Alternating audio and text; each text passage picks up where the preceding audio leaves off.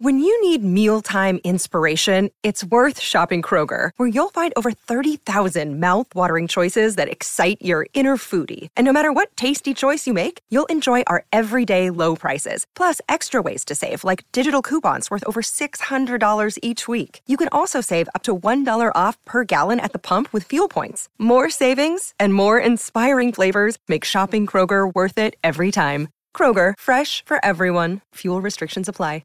With threats to our nation waiting around every corner, adaptability is more important than ever. When conditions change without notice, quick strategic thinking is crucial. And with obstacles consistently impending, determination is essential in overcoming them. It's this willingness, decisiveness, and resilience that sets Marines apart. With our fighting spirit, we don't just fight battles, we win them. Marines are the constant our nation counts on to fight the unknown. And through adaptable problem solving, we do just that. Learn more at marines.com. TCL is a proud sponsor of the Score North Studios. TCL, America's fastest growing TV brand.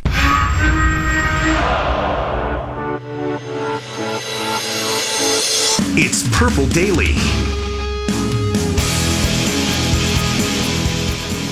All right, welcome back into Purple Daily, hour number 2. Matthew Collar and Judd Zulgad here. The Minnesota Vikings continue to practice. It is their second day in pads. If you have missed any of our coverage, make sure you go to scorenorth.com. You can also download the show wherever you get your podcasts. So the iTunes, the Spotify, I'm sure there's many, many others, but it is a free and wonderful show that we bring you Monday through Friday. So anyway, Mike Zimmer, Judd, something happened on Sunday that I wanted to run by your take on a Mike Zimmer comment about the young wide receivers. Okay. Zimmer at the podium comes in and he's asked, "Oh, what do you think of this guy? What do you think of that guy?"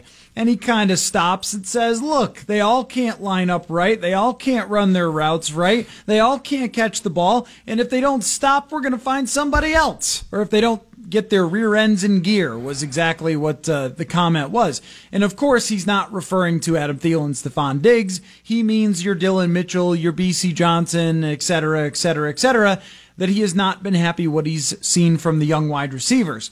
Now, I tend to agree that I have been less than impressed from what we've seen so far by any of the young wide receivers. Diggs and Thielen look fantastic as always.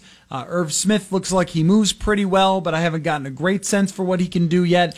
But what came to mind for me, Judd, is I wanted to watch Zimmer close in camp to see his demeanor, to get an idea of whether he's feeling the tension or if he's going to be snapping at us every time we have a press conference with him, or if he's going to be kind of the same guy that he's been over the last few years. And I would say a comment like that you might normally attribute to someone being on edge, but it didn't strike me, having been around Zimmer for so long now, as him being on edge.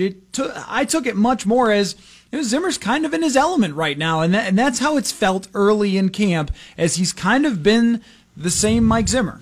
So I think in this sense, reading Mike is pretty simple. When Mike is mad and frustrated and on edge to a point of feeling like he's lost control of things, that's when he goes after us because he's just in a bad mood. I feel like when Mike rips his players or coaches to us, that's when Mike feels that he has control still. So I think early Mike, including going back to Friday, just unprompted takes a shot at Flip again. Offensive line, I don't think we're going to be in shotgun a bunch this year. I mean, it was completely unnecessary. But that's not Mike being in a bad mood. That's Mike being Mike.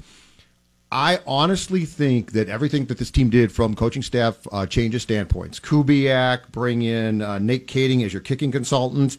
I really do believe that it's freed Mike up to focus on things that Mike likes. And so Mike's always going to be ornery, and he's always going to come off maybe as being in slightly a bad mood.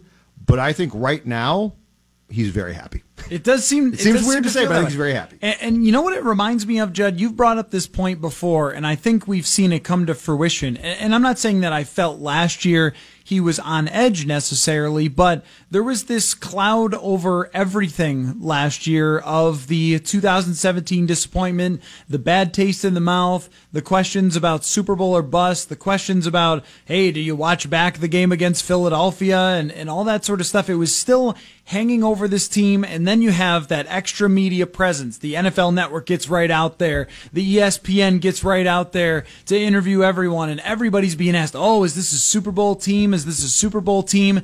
And there's no way once that train gets a-moving to slow it down. Right. You can go to as many podiums as you want, but you're never going to be able to say, hey, can you guys not ask us about Super Bowl or bust? Kirk got tired of it, I think, in the third preseason game, being asked about the Super Bowl last year. And so maybe there was a little more tension just because of that and because of where they had come from and the expectations that were set.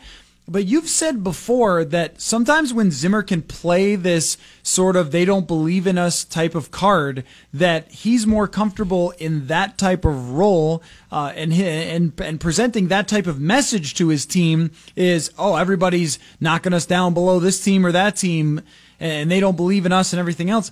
That maybe he does feel a little bit more comfortable, and then combine that with the fact that Gary Kubiak is here and there's way less stress of wondering if someone like John DeFilippo knows how to do their job, wondering if John DeFilippo could call plays properly, as opposed to Gary Kubiak having such a long record of having done it.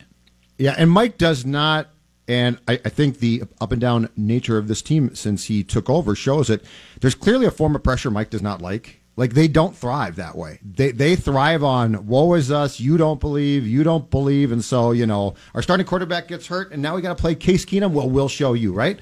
But I think that Mike loves, and this goes back to his decision when he came here to hire Norv as his OC, which at the time we were all like, that's really weird. You're finally getting your chance and you are going to bring in a guy with head coaching experience? That seems odd. But I think that doesn't threaten Mike. I really think Mike loves to have veteran football people around who he can sit down with, have a glass of wine with, and talk about 1986 and 1996, right? Now, what that does not assure is it does not assure that won't go sideways. But there is no question in my mind that Mike Zimmer feels as comfortable as he can be when he is in his element, and that is being surrounded by football people, talking football. And if I'm some young, hot shot offensive mind who comes in, guess what? Mike's like, I don't identify with you.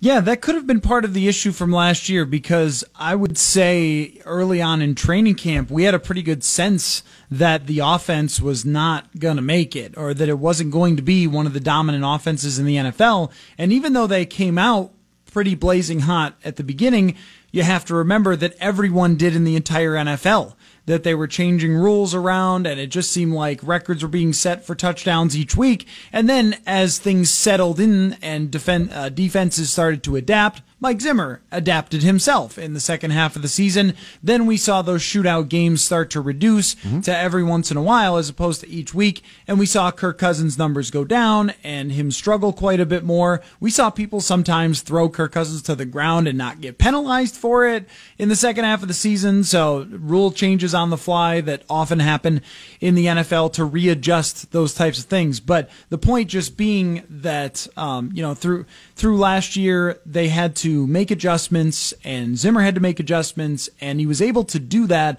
but I don't think he was ever able to really connect and get his message across to John DeFilippo. Right. And that connection, I think, is through Gary Kubiak, that if there's a problem with Kevin Stefanski, it's going to be Kubiak and Zimmer who are having that meeting about what the problem is to go to Kevin Stefanski. But what keeps coming to mind for me, Judd, throughout camp is kind of, we've talked about Zimmer and what happens if they lose. I think we all know what happens if they win, not necessarily the Super Bowl, but if you go 12-4 and you win a playoff game and you end up in the NFC Championship game, Zimmer is probably the coach for the foreseeable future. It would take a lot for him to not be the head coach. So there's a wide gap between what can happen with his future. But what else are we missing here with Zimmer? Because he's a really interesting character in all of this, in the fact that they've literally had to put bodies between him and offensive people, bodies between him and kickers. Which should have been done from day one. It definitely should have. And yet, we still are talking about, over the past 5 years, somebody who took this organization from one of its lowest points in its history to being a team that every year has a lot of attention around it and is talked about as one of the premier teams in the league. So what am I missing, I guess, in terms of a conversation about Mike Zimmer? Okay, so here's what interests me about Mike the most. Because to say that Mike likes comfort is accurate, but that is to sell him short as far as what he can adjust to, because he can adjust. Defensively, he's masterful. 4 games in last year, Collar, think about it. This defense looked sort of lost, and we ran the stats, and we're like, this is starting with the second half of the Saints game in the playoffs, Eagles game, 6 games of what happened. And then guess what? He gradually adjusted, changed things, and they were probably subtle and small tweaks, but they worked. But there are areas, offense, special teams, where he just has confidence that those units are going to do what he thinks they should do without him having to come into that room, I think, a ton and say, do this, do this. Here's the most interesting thing to me as we have this conversation, potentially about 2019. It's the end of, I think, if Kirk Cousins does not play extremely well, 2019 is the end of Mike Zimmer pulling his punches and protecting his quarterback, which, by the way, one of the reasons I'm convinced that Mike dumped on DiFilippo so much in 2018 was because he knew that they were paying Cousins. I think he's probably been told Kirk's pretty sensitive, right? But, Matthew, think about this. If this comes out and starts again and goes sideways, does not go well, a Buffalo game where Kirk Cousins is flat out fumbling, I don't think Mike is going to go to this one's on Gary well. I think you could very well see Mike do to Kirk what he did to Case, not because it's even a good idea, but because I think he'd be at the end of his rope and couldn't help himself. And from a locker room standpoint, it's probably frustrating that players spent all offseason hearing about how it was their fault and not his. And that's not from Kirk Cousins. That was during the season that they heard it from Kirk Cousins in some different ways, whether it's the Rams game that, I dropped back to the right place where I was supposed to drop back and the rest isn't on me, or Rudolph is supposed to block that guy and I threw it where it was supposed to be, so that's not on me. So they heard that all last year. But if you just are on the internet and you read the articles that people write about the Vikings offense and what happened in 2018, there are YouTubers who do video breakdowns and all these things, and a pretty consistent theme. Now, there's some people who are very good at this, who have a more balanced conversation like we do about, okay, here's Kirk's shortcomings, why the offensive line made it worse, but here's where he could have overcome it, and so forth. But a lot of times you'll find that these videos ultimately just blame everybody else. That their offense wasn't right for him, and the left tackle didn't do his job, and the guard didn't do his job, and Kirk had no chance, and all these sorts of things. And, we don't believe that. The owner doesn't believe that. The GM doesn't believe that. The coach doesn't believe that he had no chance to get them in the playoffs last year. He definitely did. Mm-hmm. So the connection between the quarterback and the coach and the locker room of, if Mike Zimmer goes up to the podium and says, no, Kirk did a great job today after going 16 for 24 with 5 yards an attempt and a bunch of sacks, and he says, well, no, Kirk did his job. It was something else. It didn't work throwing the offensive line under the bus in Philadelphia in 2016. That hurt him quite a bit. It didn't really help him when he threw Anthony Barr under the bus. I don't think it helped him at all criticizing John DiFilippo publicly because, he, I think, was frustrated by that. And who wouldn't be if your coach isn't even protecting you and rather just instead airing the dirty laundry? So now if he has one of those Kirk games that doesn't go well and they lose and they are disappointing against, let's say, the Raiders or something, and he comes out and says, no, Kirk was fine. Well, who is he going to go after? Because it's very hard for Zimmer to not just say anything. Right. So who's he going to kind of pin it on? And then also, if he doesn't, how's that going to go over? If all these guys throughout their years with Zimmer, they all know him so well, if they all end up getting, at one time or another, a little jab thrown their way, and then the quarterback becomes invincible to that. I mean, doesn't that make the locker room be like, oh, okay, I see. The $84 million guy, he could play the worst game in the world, and he's never going to get criticized by Zimmer? And I feel like there's a potential for friction there. If he doesn't do it, but I think he will. And I would love to talk to him now, and he wouldn't tell you, but just out of curiosity, there had to be times last year where Mike was at his boiling point, right? Because, I mean, Kirk had some games. And again, he's being paid $28 million a year to get you to a Super Bowl, and the statistics are great. That's fine.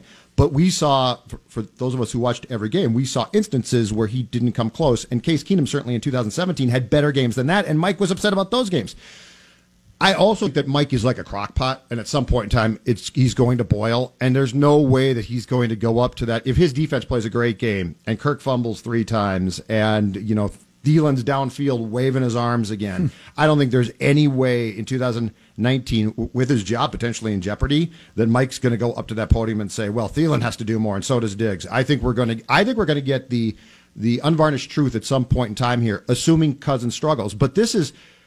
And this goes back to what you've talked about now for probably 2 or 3 weeks going into camp, Matthew. This also goes to the amount of pressure that exists in this building. So in Eagan, the pressure is enormous. And you know what? The national media can back off completely. People can be like, you're not going to be nearly as good as we thought that you were a year ago because you didn't achieve the success that people expected. But that doesn't mean between, Spielman, Zimmer, Cousins, that group, their jobs are all intertwined right now, wrapped together. And so that's why I don't think, if it goes sideways again, I don't think that Mike's going to be able to hold his tongue nearly as well this time as he was last time. And one thing you said, assuming Cousins struggles, and I think that there's the potential to be much better offensively, but you're still going to have those games that come about. I mean, Kyle Rudolph even said it to us. He said every year we seem to have that one game where we just no-show and everything goes wrong. I mean, he said it, right? And he's not wrong about that it does happen. And I don't want to hear that from a leader, though, man. Not publicly. Yeah, well, I don't either, but he's... I mean, it's... Credit to him for being honest. But it's not untrue. So you know that there will be bumps in the road. Even if you go 12-4, there are bumps in the road. When they went 13-3, there were bumps in the road early on the season. So how are they going to handle those? How is Zimmer going to handle those in relation to the quarterback is very interesting because he protected him really well last year. I thought Zimmer did a great job of deflecting the questions about Cousins. Never seen him do that for a player. No, I was actually never seen him. Kind of surprised at different times when maybe Cousins didn't play his best. Now let me ask you another part of the Zimmer conversation that's interesting to me is when I think about certain coaches who had a good amount of success but never quite got there. 2 names that come to my head quickly are Wade Phillips and Marty Schottenheimer.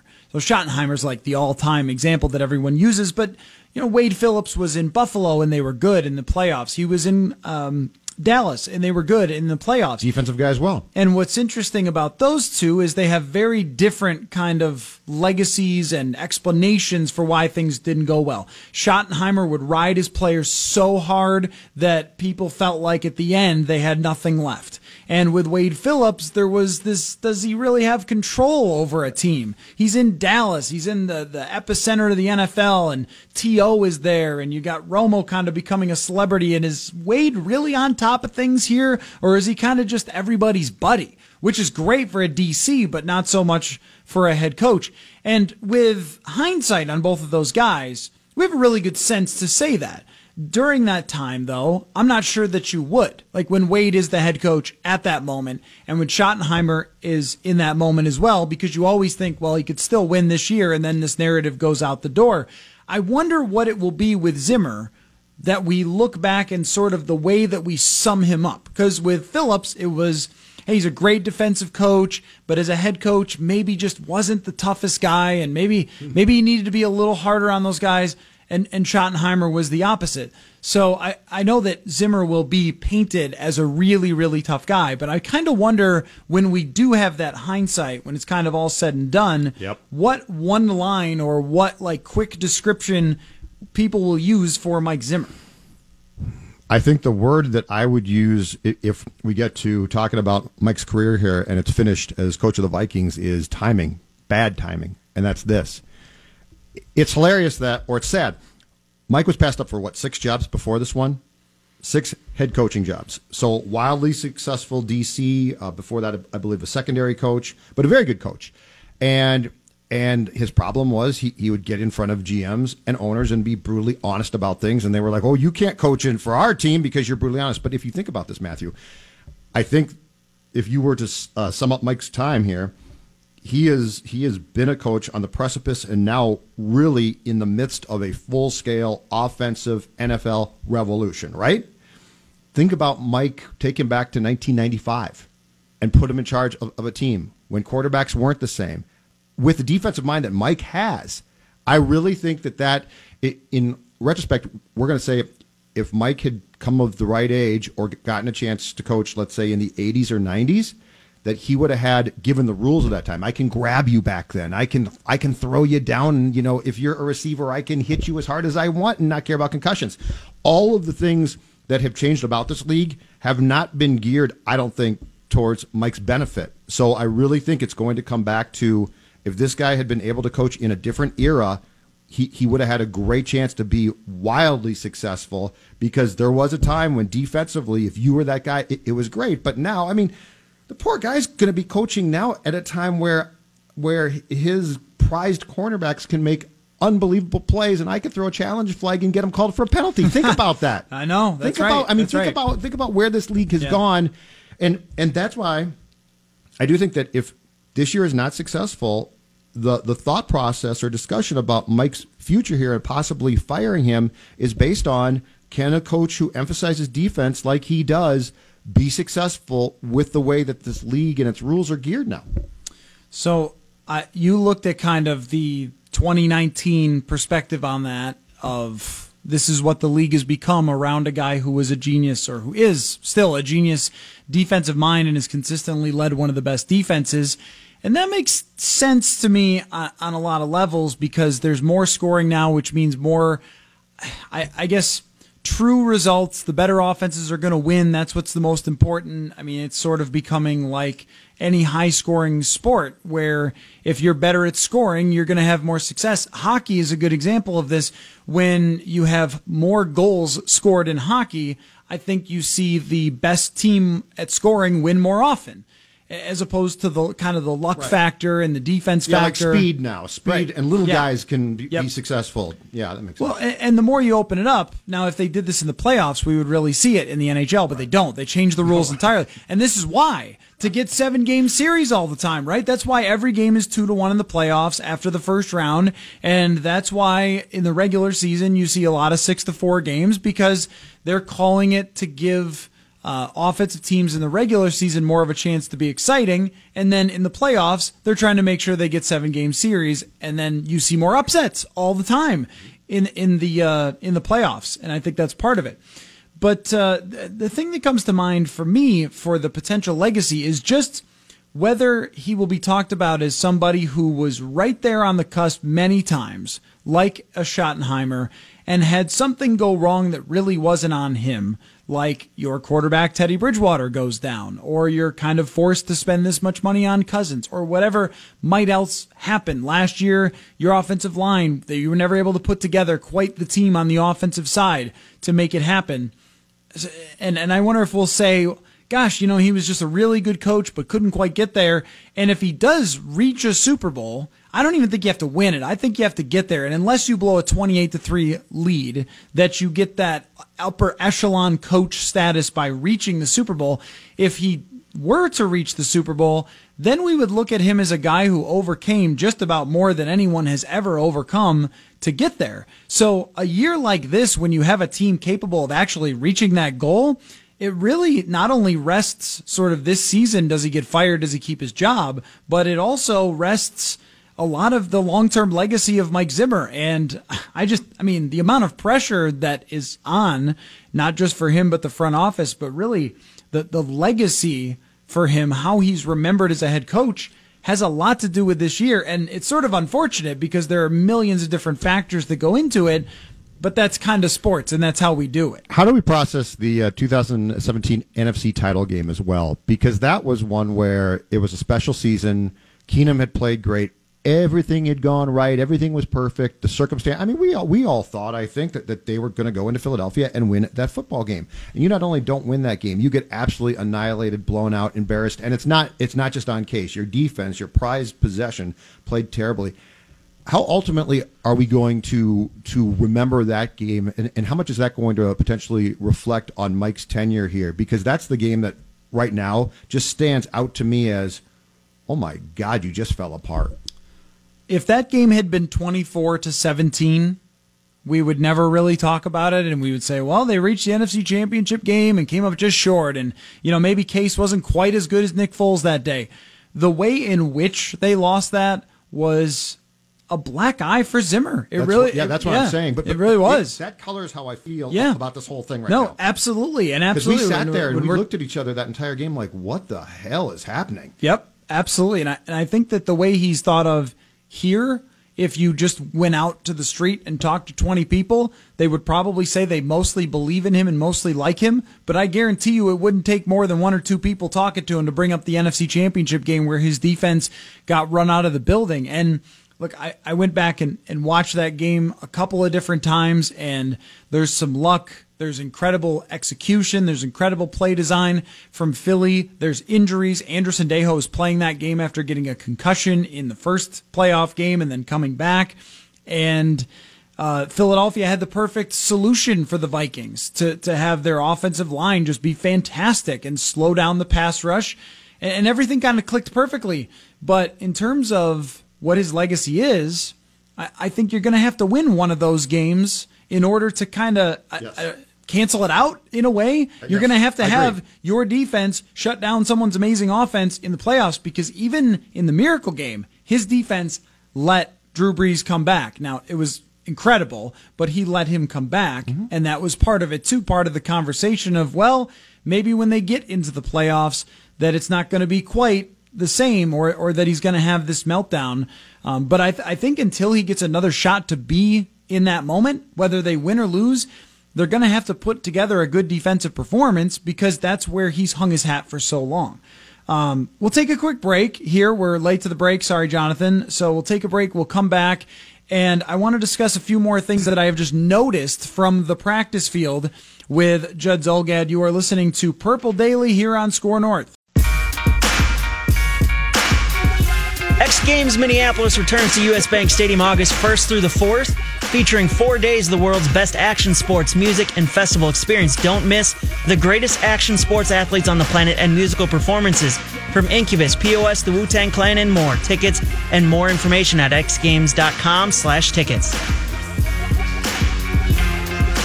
All right, welcome back to Purple Daily. Matthew Collar, Judd Zulgad. Coming up in a few minutes here shortly at 4 o'clock, it will be Mackie and Judd with Rami, and lots of baseball talk and trade deadline talk coming your way. So look forward to that here on Score North. Okay, Judd, so we were discussing Mike Zimmer and ripping the players and kind of how he looks like he's in his element. He looks comfortable so far in this training camp.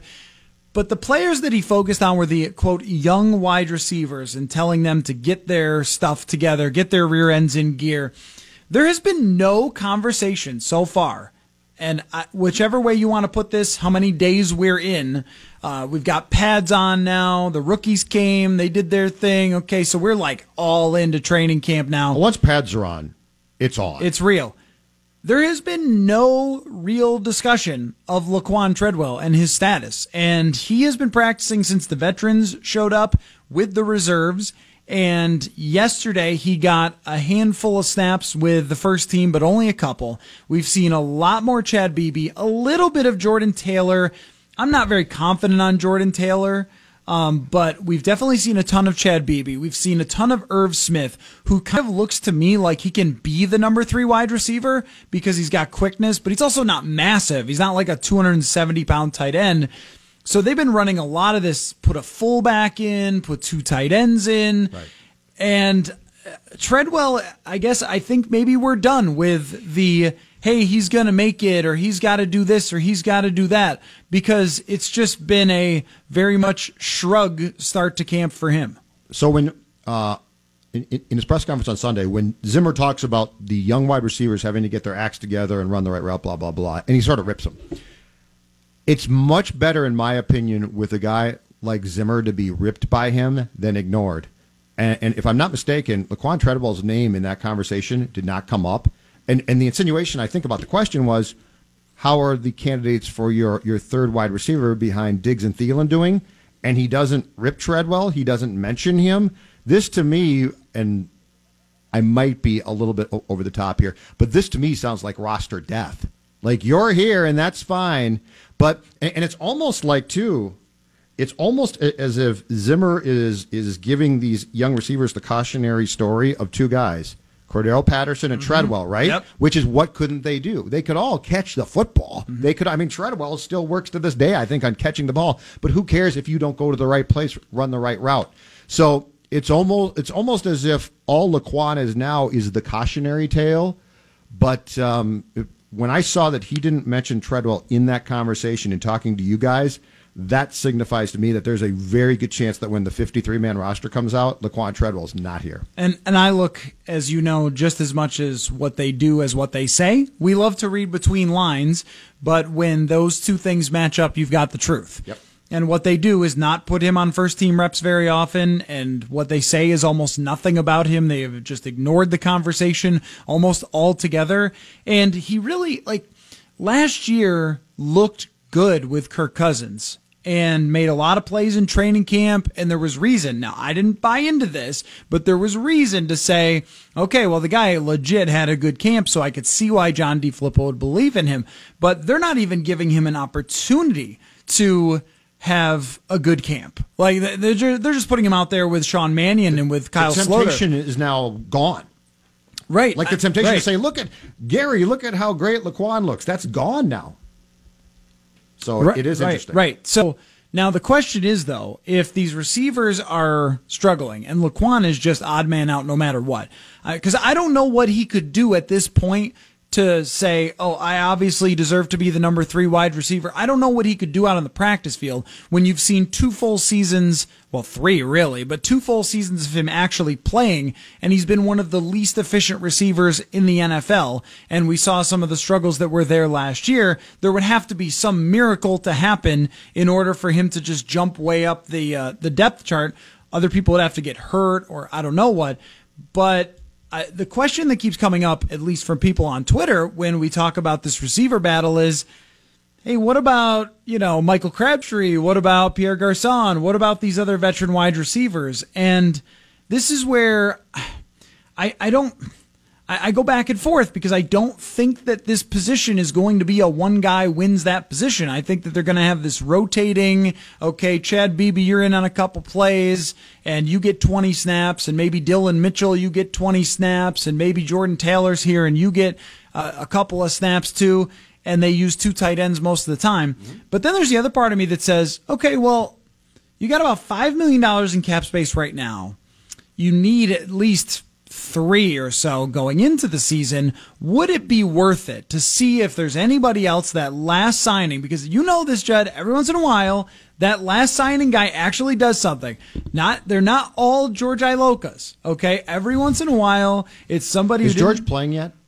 I believe he's in Dallas, but I don't know if he's going to play. Thought sure they'd bring him back here and use him like they did last year. No, and you know what's sad about George Iloka is he got burned on one play, and it was a trick play that Taysom Hill threw the ball, and he never saw the field again. Poor George Iloka.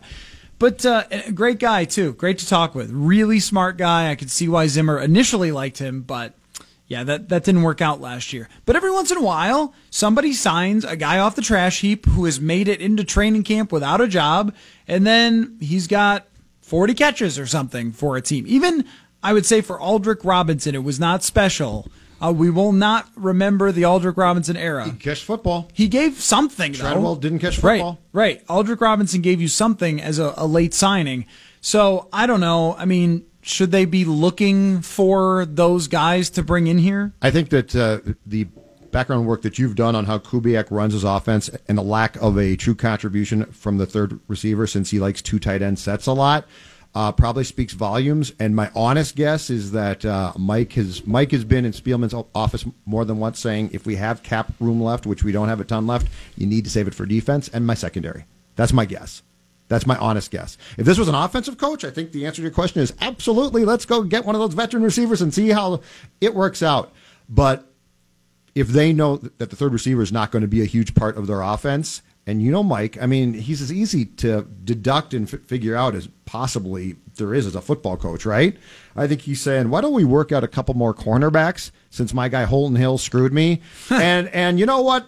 Yeah, you're right. Gary, go find that third receiver here in camp, and it's probably not going to be Treadwell because I want to cut him too. Now, another interesting comment by Zimmer was about Chad Beebe and his health, because Zimmer was not in the mood to say nice things. Put this in context, though. I love this because he tried to compliment him and then ripped him. I know, and he gave actually a legit good breakdown because he was talking about how he doesn't have to slow down in and out of his routes, which I was looking for in practice. You're like, this is the great thing about covering Zimmer, because he'll, at the same press conference, give you analysis that actually helps you understand the game better. Yes. You're like, oh, okay, how about this? And then just rip a guy, and just but like. He can't stay healthy. And that's what he said, is he's got to stay healthy. He's absolutely right. He didn't ever really stay healthy in college at Northern Illinois, but he has been the guy who has stood out the most from any of the, quote, young wide receivers. Brandon Zylstra has been injured, so you can't make the tub if you're... You can't make the club. Can't make the club if you're in the tub. Denny Green, I believe, yes. Okay, so, well, that's a problem right now for Brandon Zylstra.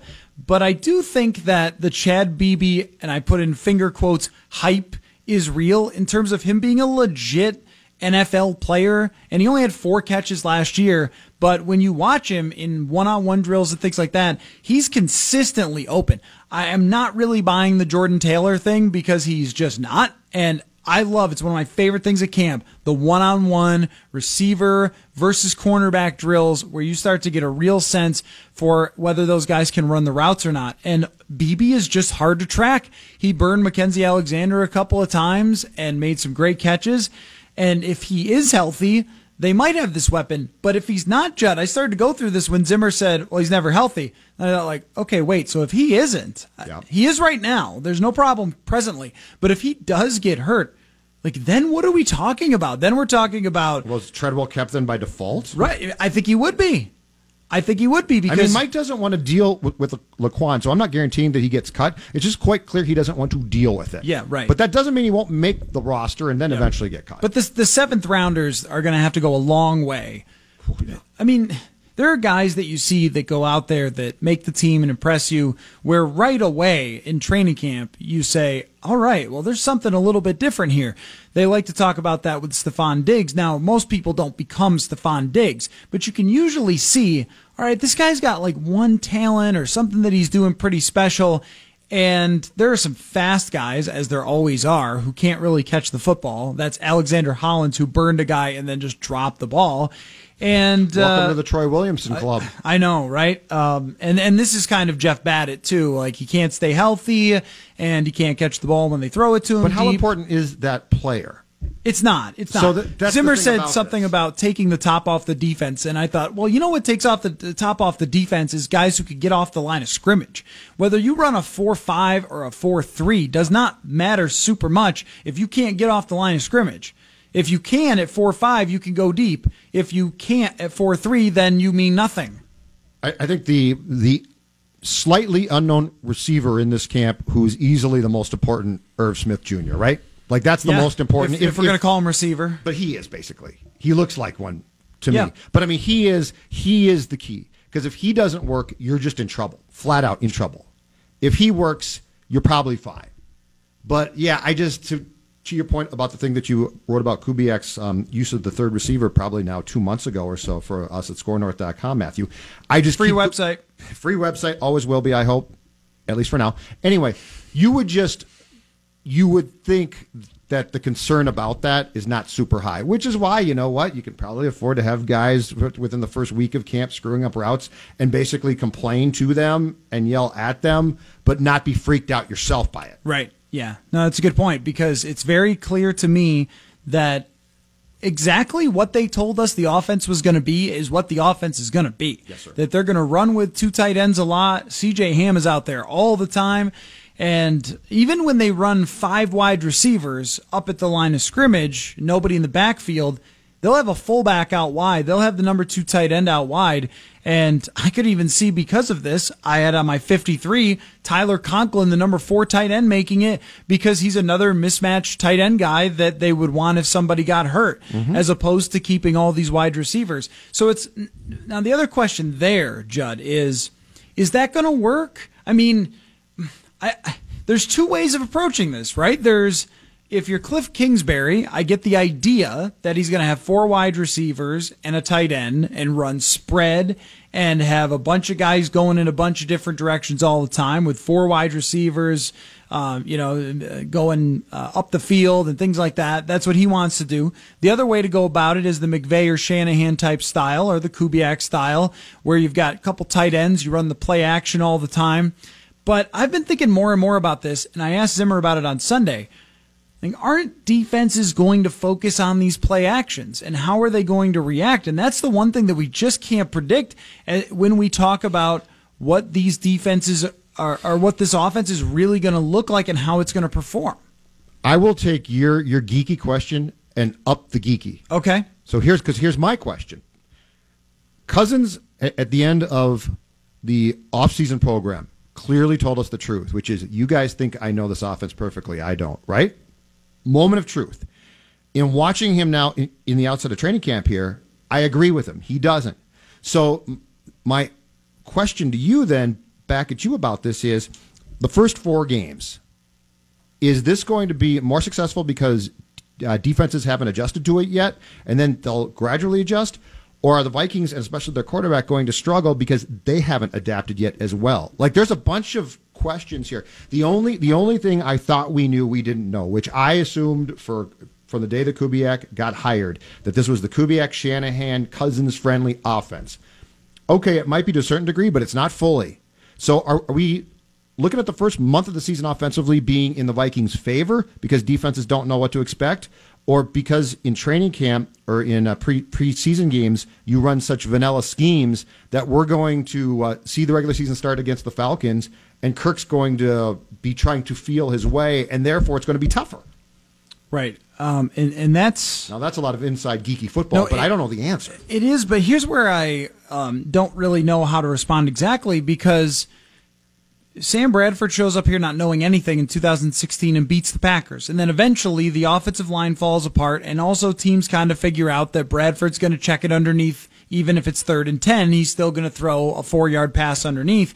And with Case Keenum, the one thing that we did talk about with Case Keenum was after his hot stretch in the middle of the season where he sort of became the big thing, he beats Washington and has a huge game. I think he throws something like 4 touchdowns. But teams kind of figured it out. And there were some moments where we went, I don't know. Carolina was one of them. Cincinnati was one of them, where they just really weren't moving the ball the same way as they were going into the playoffs. And then the offense did okay against New Orleans, started to slow down a little. And last year, and then, of course, the no-show in Philly. And last year, they come out of the gate blazing hot. I ran this the other night. In the first 5 games, Kirk had 105 quarterback ratings, one of the best in the league, and then defenses start to figure it out. So I always think that early in the season, because they don't practice as much as they used to, and because teams have all the new weapons and wrinkles and everything else that they could put on tape, that you would suspect the offense will come out and look pretty good right away, because other teams don't know what they're getting here. Sure. They know what a Kubiak offense is, but they don't know what they're getting yet. Absolutely. With this version of the offense. You play Atlanta, whose defense has improved, but they're not going to blow you away. And then it's going to be kind of the whole adjustment to adjustment game of how are they going to bring this along? How are they going to make this unique? And this is where Kevin Stefanski could matter a lot. We've sort of been snarky about him, and that's because they won't answer questions I would never about be Gary Kubiak and what he does. Don't but I think if you're talking about the one most important thing that Kevin Stefanski has on his plate, Gary is going to be Gary. He's going to bring in the Gary Kubiak offense, and he's going to tell you exactly how it's run and what the assignments and the alignments and the keys and the techniques and all those things are, right? Now, how can you take that as the younger offensive mind who's studying what they're doing these days and say, all right, yeah, but here's what we need to change. Here's what we need to do because defenses have already adjusted that, Mr. Kubiak, right? Right. And that's why the dynamic between those two as the season goes along will be vital to whether they succeed or not. All right. Judd, do you want to hear just like some random players' names that you might not know that could be like on this team this year? Absolutely. Okay, let's do that when we come back. All right, we'll take a break. It is full camp. There are videos on my Twitter of people popping pads. There's a wide receiver holding a kick. Do you want to make a quick comment about that? Chad Beebe and Adam Thielen holding kicks for Dan Bailey? I am a little bit surprised that a starting wide receiver is holding kicks. Okay, just I am a little as well. bit surprised. I am as well. And I know that our friend Sage Rosenfels, he has done quite a bit of that, kick holding. And maybe I should have him go through details of how you become a good holder for a kicker. He's got giant mitts. That's how. He's got these humongous hands. Yep. Anyway, so, all right, when we come back, we will discuss some players that maybe you haven't heard of who could make a difference on this team that maybe have showed a little bit so far in training camp. That's when we return. Here you're listening to Purple Daily on Score North. Jonathan here with the Score North download. This download brought to you by MyPillow. Twins traded for Sergio Romo over the weekend. They've got a 2-game division lead.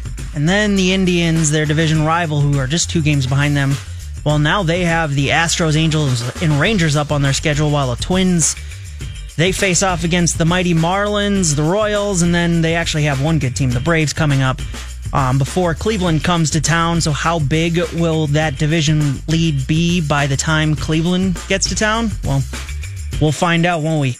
Another thing you can find out and join, actually, is join Phil Mackey, Derek Wetmore, Rami Maklov, Judd Zulgad, and former Minnesota Twin Glenn Perkins for a special recording of the Score North Twin Show, Glenn Perkins on Baseball, Tuesday, August 6th, beginning at 5 p.m. from Modest Brewing Company in Minneapolis. All attendees will receive 1 complimentary beer courtesy of Modest Brewing Company with prize giveaways throughout the night. The event is free, but you must register to attend. Register right now at scorenorth.com/Glenn. That's been your Score North download. Now back to Purple Daily. All right, final segment here of Purple Daily. Matthew Collar along with Judd Zulgad. It'll be Mackey and Judd with Rami. Coming up next, lots of Twins talk as we approach the deadline. If you missed any of the show, go to wherever you get your podcast, type in Purple Daily, and boom, you have football right in your ears every single day here from 2 to 4. And we are enjoying training camp being in full swing. Okay, Judd, so I mentioned that I was going to bring up some players that you might not know much about that have a chance to emerge, okay? All right. Have you ever heard of Duke Thomas? No. Okay. Duke Thomas has received some second-team reps. He is a cornerback that the Vikings picked up out of the AAF. And when I asked Mike Zimmer about Craig James, who I may have mentioned here on the show before as a guy that they brought back from last year's training camp, I would say that the response was less than a resounding, yes, I can't wait to see more Craig James from Mike Zimmer. He gave a couple of details, but it wasn't like he jumped through the roof with joy that I had brought up his favorite player. Mm-hmm. And with Duke Thomas being a guy who's gotten out there a little bit with the second team. In the AAF, do we know? Oh, that's a good question. Now, he was also in San Antonio, maybe? He was in preseason with Dallas before. Hold on, I can get this. He had also played practice squad with Philly and San Francisco. Where was he with the AAF? Okay, San Antonio. Oh, that's correct. Yeah, good job. Hey. He had, I've got this right in front of me. He had 25 tackles. Mm-hmm. He had 1 interception. And he had 3 PBUs, Judd. Really? Yeah. All right. San Antonio. That's what Zim loves. Mike Riley was the coach, and Daryl Johnston was the brilliant GM that brought in Duke Thomas. And I bet you Daryl Johnston and Mike Zimmer are friends from Mike's days coaching in Dallas, and that's the connection. Could be. Duron Smith is another guy that's a safety that they got from San Antonio from the AAF. I haven't really focused on him much, but it stuck out to me that Duke Thomas might be one of those guys that all of a sudden, not a Mr. Mankato necessarily, but when we get to final cuts, you go, oh, Oh, him. Oh, okay. Him. All right. Yeah. Because of the situation with Holton Hill. Now, luckily for the Vikings, if they decide they want to keep Holton Hill, we'll see. They haven't signed anybody else yet. If they want to keep Holton Hill, then they still have that roster spot for 8 games. And then they can decide down the road after his suspension what they want to do with that, and they may give him one more shot. There are a number of defensive ends who I don't know that everyone has heard of, and defensive tackles. But the defensive end that is sort of interesting is Ade Aruna. Now, I have heard of him. He might be a practice squad guy. He was a draft pick, but he tore his ACL last year, Okay. and now he's got a chance to treat this like he's a rookie. And he's a big, giant guy who was like your raw prospect who had never played football before college and then showed a little bit of skill. But when I look at the defensive ends, Judd, you've got 3 that I'm certain of, and Afadi Adenabo I'm sort of sure might get a spot there, but could there be room open for another one? Can I ask you a really weird question? Sure. Are you certain, beyond a shadow of a doubt, 100% that Everson Griffin makes this team? Yes. I'm going to say yes. Okay, I think so too, but I need to see more. I would be stunned. I mean, They've pulled the plug on people before. They That's have. what's interesting about it. B-Rob last year was a little surprising. Yes, I it was. don't think any of us had B-Rob down as Terrence going. basically being forced into a coaching job was surprising. Yep. Although after watching a couple of the preseason games with Terrence, I think I knew it was over. All right. Here's a guy on the inside that has a chance. Armin Watts. He's another guy who's a draft pick, but it's easy to lose track of the late round draft picks. I think that Armin Watts, who's kind of like a 1-year guy in college, has a chance to be that nose tackle / 3 technique that can move around to different spots. What's the size on Armin Watts? He's okay. This is nonsense. He's listed at 6'5", 300. No, he's not. What? He's not. He's gargantuan. He's a huge, huge man. He is not 300 pounds. I have no idea. Why do they bother lying He's about not that? 300 pounds. 340, you think? No way. Yeah. I'd go 320 to 340. Okay. 320 on a good day, maybe, when he's eating some salad.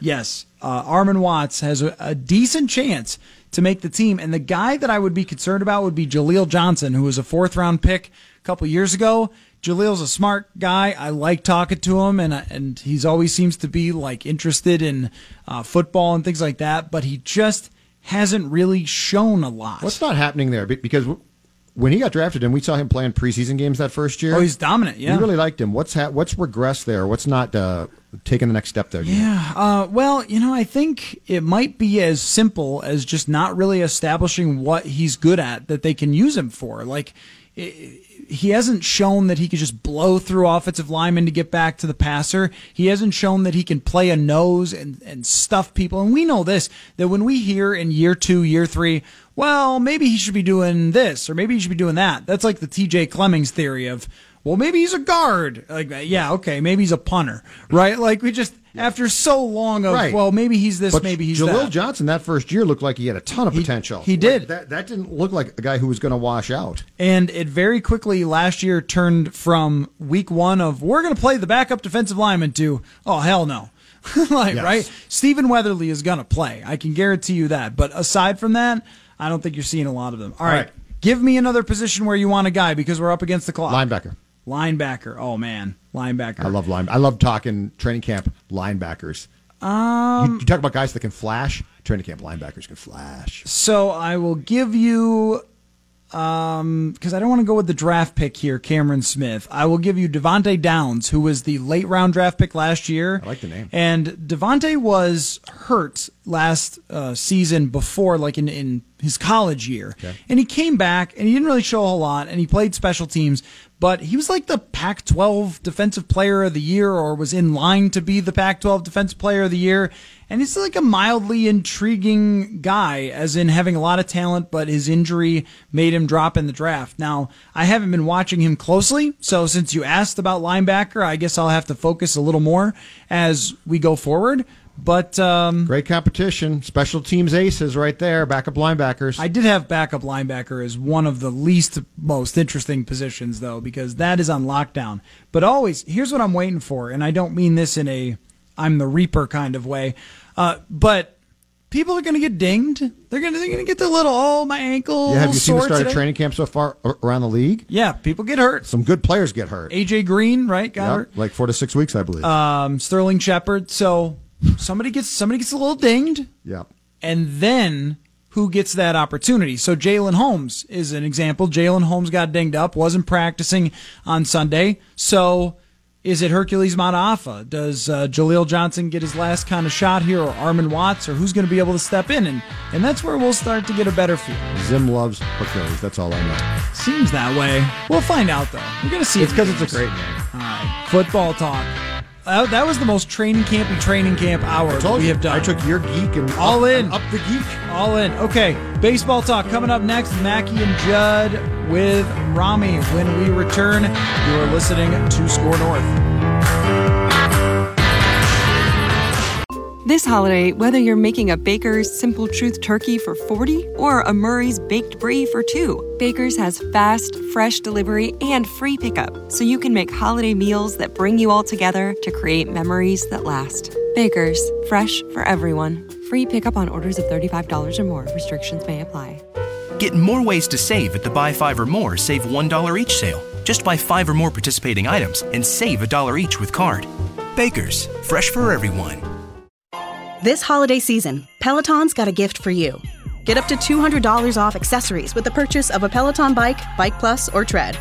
And take your workout to the next level with accessories like non-slip grip dumbbells, a heart rate monitor, cycling shoes, and more. Peloton, motivation that moves you. This limited time offer ends December 25th. Visit onepeloton.com to learn more. All access membership separate. Offer ends December 25th. Cannot be combined with other offers. See additional terms at onepeloton.com.